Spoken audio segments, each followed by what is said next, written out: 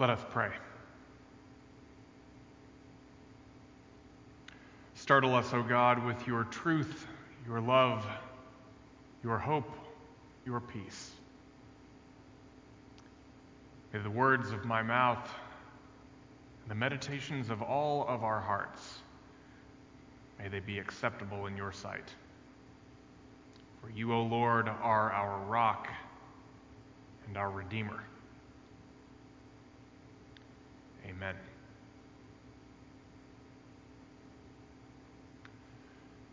During today's sermon, I'm going to invite you once again into a story from the Gospel of John, a story about someone who has an encounter with Jesus.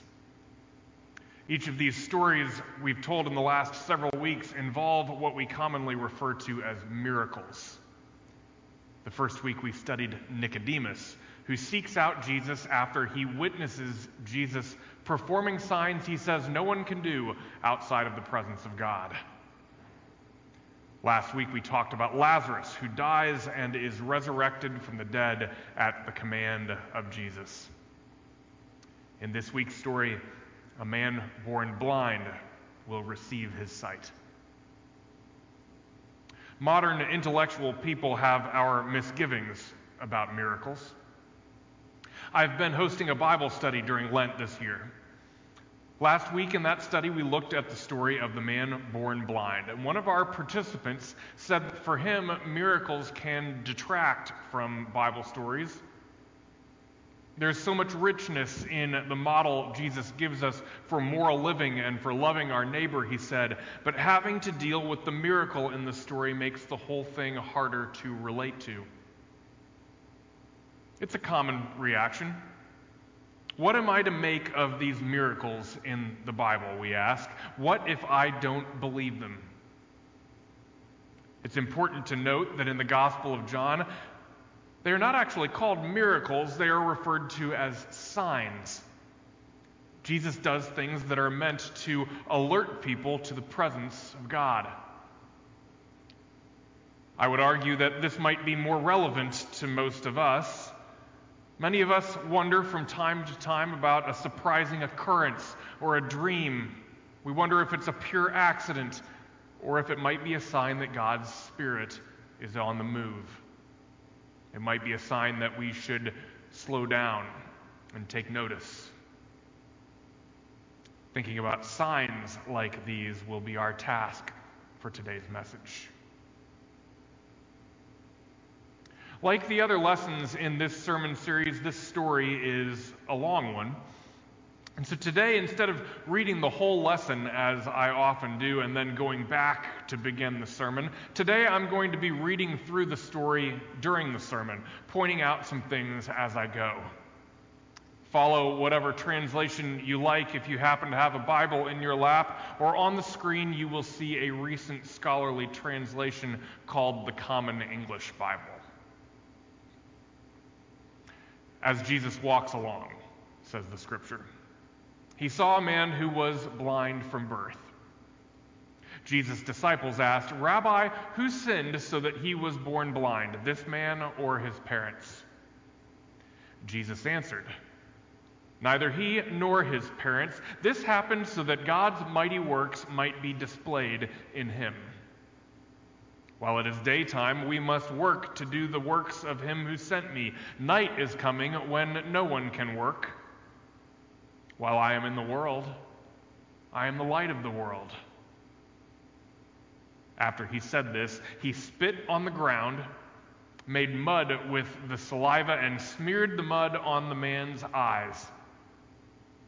Jesus said to him, "Go, wash in the pool of Siloam." This means sent. So the man went away and washed, and when he returned, he could see. It's the story of a man who was born blind, and Jesus restores his sight. As the story begins, the disciples ask, "Who sinned, this man or his parents, that he was born blind?"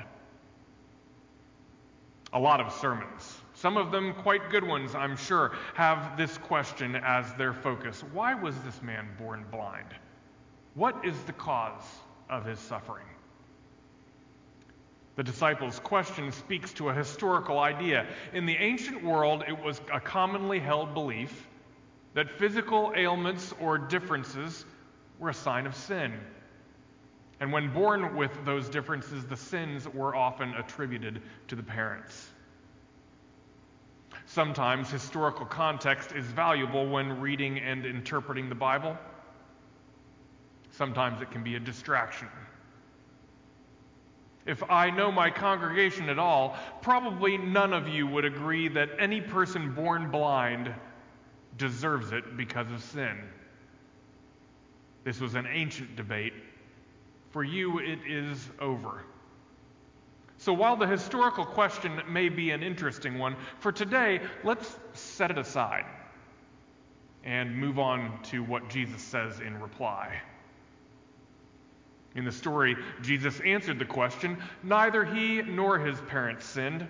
This happened so that God's mighty works might be displayed in him.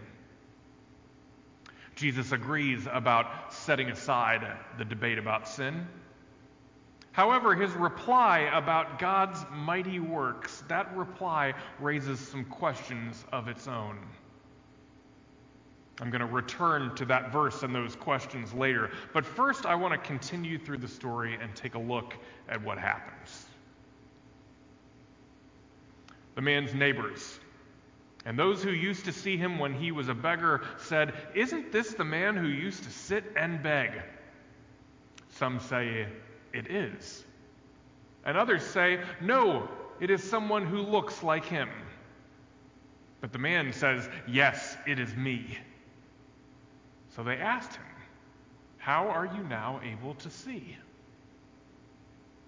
He answered, "The man they called Jesus made mud and smeared it on my eyes and said, 'Go to the pool of Siloam and wash.' So I washed, and then I could see." They asked, "Where is this man?" And he replied, "I don't know." I want you to notice that when this blind man is healed, when this man, whose physical difference has made him a beggar in his community for his entire life, when this man finally gets some good news of healing and restoration, all the hope that you would expect from his community, all of the people that you would expect to support him, instead, they let him down. First are his neighbors. "Is this the one who used to beg?" they ask. These are his neighbors, remember. They know who he is. Some of them say it is him, but others say, no, it must be someone else. The story continues. Then they led the man who had been born blind to the Pharisees. Now Jesus made the mud and smeared it on the man's eyes on a Sabbath day. So we've got yet one more story here about Jesus working on the Sabbath. The Pharisees also asked how he was able to see. The man told them, "He put mud on my eyes and I washed and now I see." Some Pharisees said, "This man isn't from God because he breaks the Sabbath law." Others said, "How can a sinner do miraculous signs like these?" So they were divided. Some of the Pharisees questioned the man who had been born blind again. "What do you have to say about him since he healed your eyes?" And he replied, "He is a prophet." First, the man's neighbors disappoint him by not being happy for him. Next, his church lets him down. The Pharisees, the respectable religious authorities of the day, are suspicious of the man's good fortune. Some are curious, but they all reduce his good fortune to an intellectual debate. The story continues.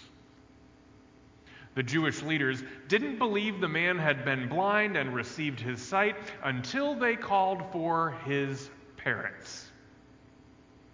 The Jewish leaders asked them, "Is this your son? Are you saying that he was born blind? How can he now see?" His parents answered, "We know he is our son. We know he was born blind, but we don't know how he now sees, and we don't know who healed his eyes. Ask him. He's old enough to speak for himself." His parents said this because they feared the Jewish authorities. And this is because the Jewish authorities had already decided that whoever confessed Jesus to be the Christ would be expelled from the synagogue. That's why his parents said, "He's old enough, ask him." So, the crowd comes next to the man's parents, but his parents fear being ostracized by the polite church people, so they say, "We don't know how it happened. Go and ask him yourself." Everyone in the community lets this blind man down. Seminary professor Deborah Kapp says that if you find yourself at times pining away for the good old days of the past when community meant something to people, the days when people and neighbors and families and churches took care of one another, don't look to this story. First the neighbors, and then the church, and finally the parents have let this man down. All of this rejection, this utter absence of community support, it's important to notice because it is in sharp contrast to the reaction of the blind man himself. Notice what he says. He may begin with some doubts, but over time, even in the face of all of the community betrayal, his belief begins to grow. First among his neighbors. When asked what happened to him, he simply says, "It's me, everyone. I am the man." Next, when the religious people doubt him and ask him who it was who healed him, he grows more bold and he says he's a prophet. When his parents let him down and people interrogate him one more time, he utters words that are some of the most beloved in Christianity. Asked if Jesus is a sinner, he asks, "I don't know whether he's a sinner. What I do know, I once was blind, and now I see." Amazing grace. In spite of opposition and adversity, this man's faith is growing. Let's see how the story ends. The people questioned him, "What did he do to you? How did he heal your eyes?" And he replied, "I already told you, and you didn't listen. Why do you want to hear it again? Do you want to become his disciples too?" The man's starting to get a little cheeky with his accusers. And they insult him right back. They insulted him, "You are his disciple, but we are Moses' disciples. We know that God spoke to Moses, but we don't know where this man is from." The man answered, "This is incredible. You don't know where he's from, yet he healed my eyes. We know that God doesn't listen to sinners. God listens to anyone who is devout and does God's will. No one has ever heard of a healing of the eyes of someone born blind. If this man wasn't from God, he couldn't do this." They responded, "You were born completely in sin. How is it that you dare teach us?" And then they expelled him. The community doesn't care that this man was born blind and now he sees. They are scared. They are scared of the sign, and they become defensive. So they fall back on what they think they know. They call him a sinner for being born blind in the first place, and they expel him from their community. That's how the man's community responds. But how does Jesus respond?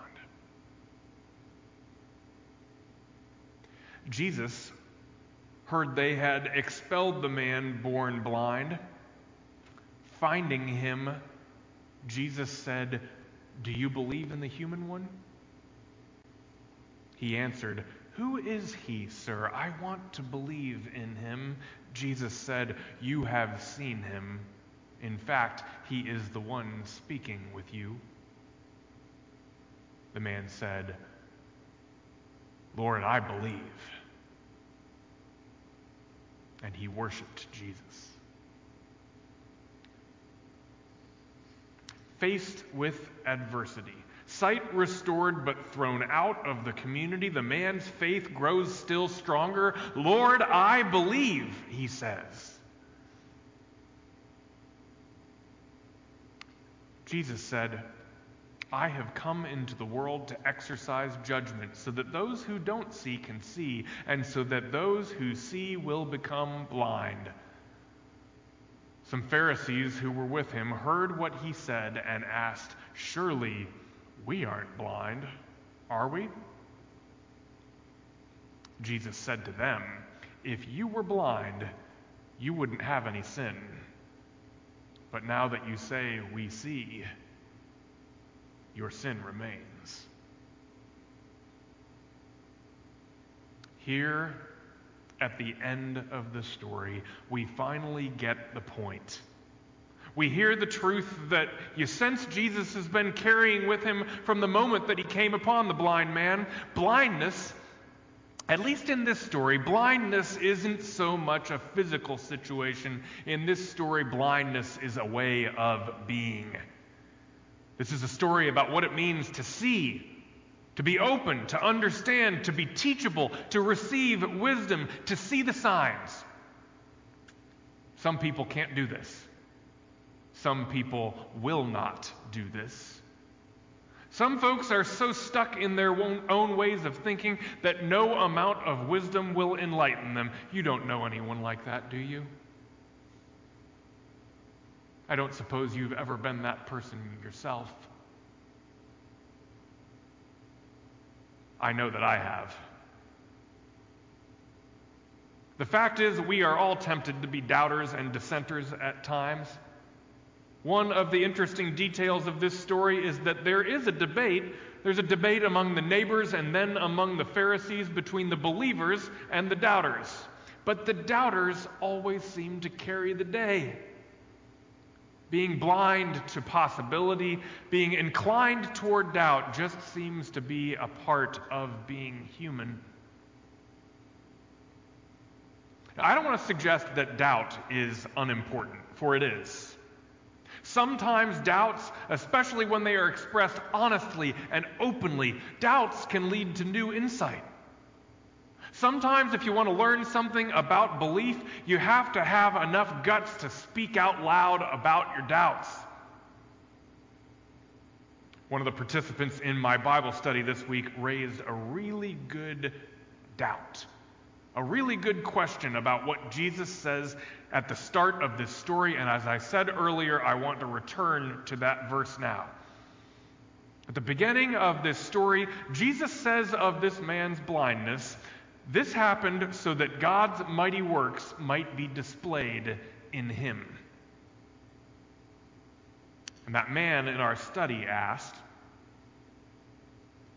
what kind of God would allow a man to be born blind and to live a lifetime as a beggar so that God's glory might be revealed? What kind of God would allow a man to be born blind and to live a lifetime as a beggar just to prove a point? It's a great question. And if you don't believe in a God that would do that kind of thing, well, I tend to agree with you. And because that honest question was raised and was so interesting to me, I looked more deeply this week into the story. I looked more deeply into that question. Here's where I landed. Remember that while all of the onlookers, the neighbors, the church people, the parents, while they all have their doubts and their misgivings, the man himself, This beggar who had had such a hard life, faced with all of their hating, his faith grows even stronger.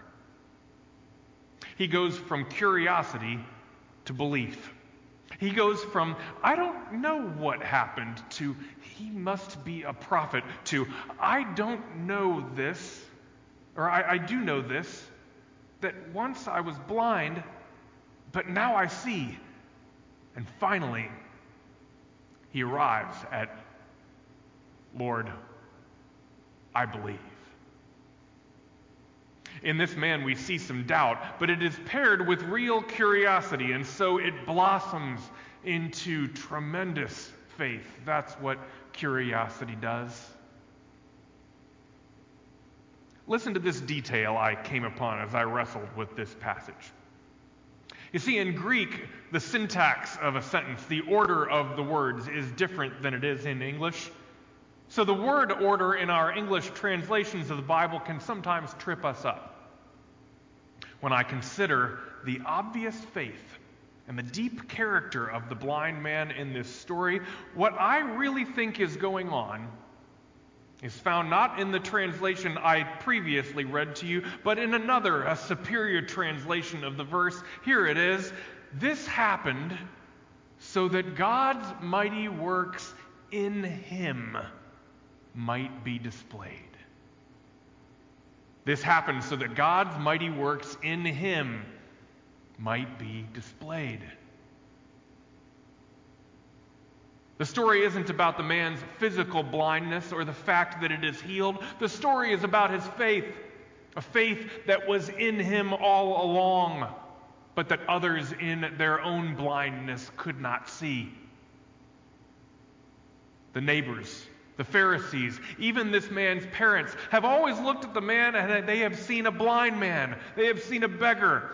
But the reality, what they should have seen, is that God's mighty acts are in him, and they have been all along.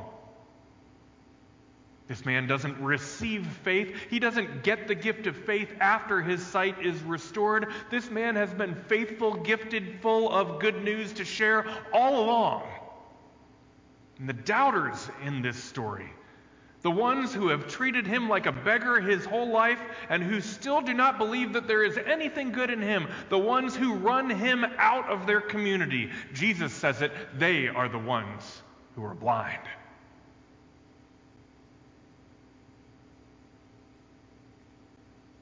It is a great critique, a great question in reading this story to ask how God could possibly allow a man to live his life as an outcast and a beggar in order for God to prove a point.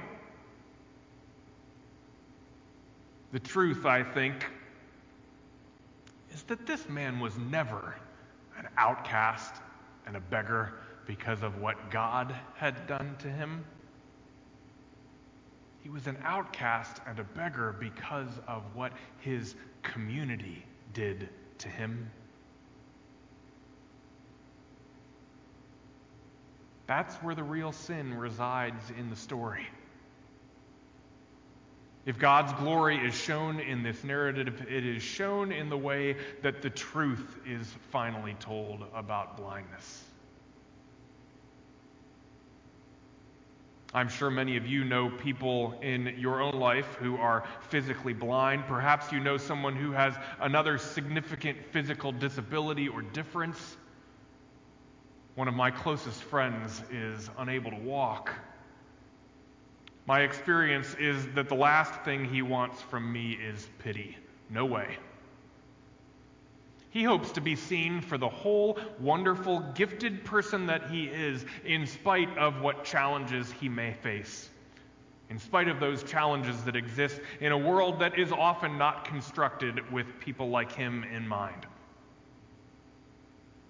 My friendship with him often reveals the limitations in my own thinking.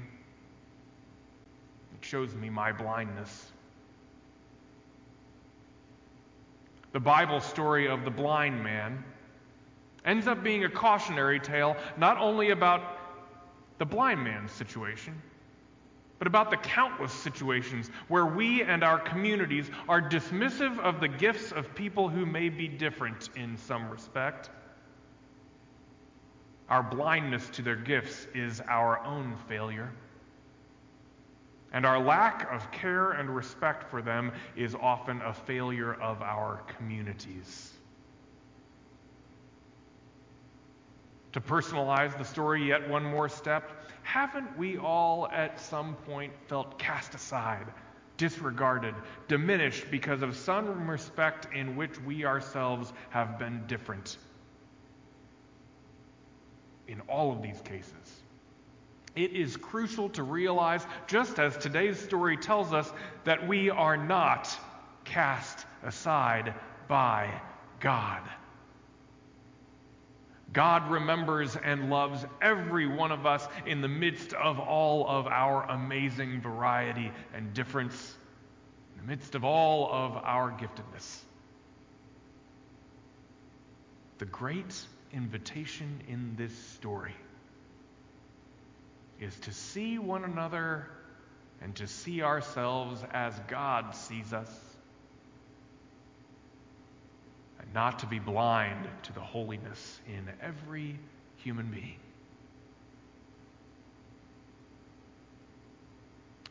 Wouldn't that be a miracle?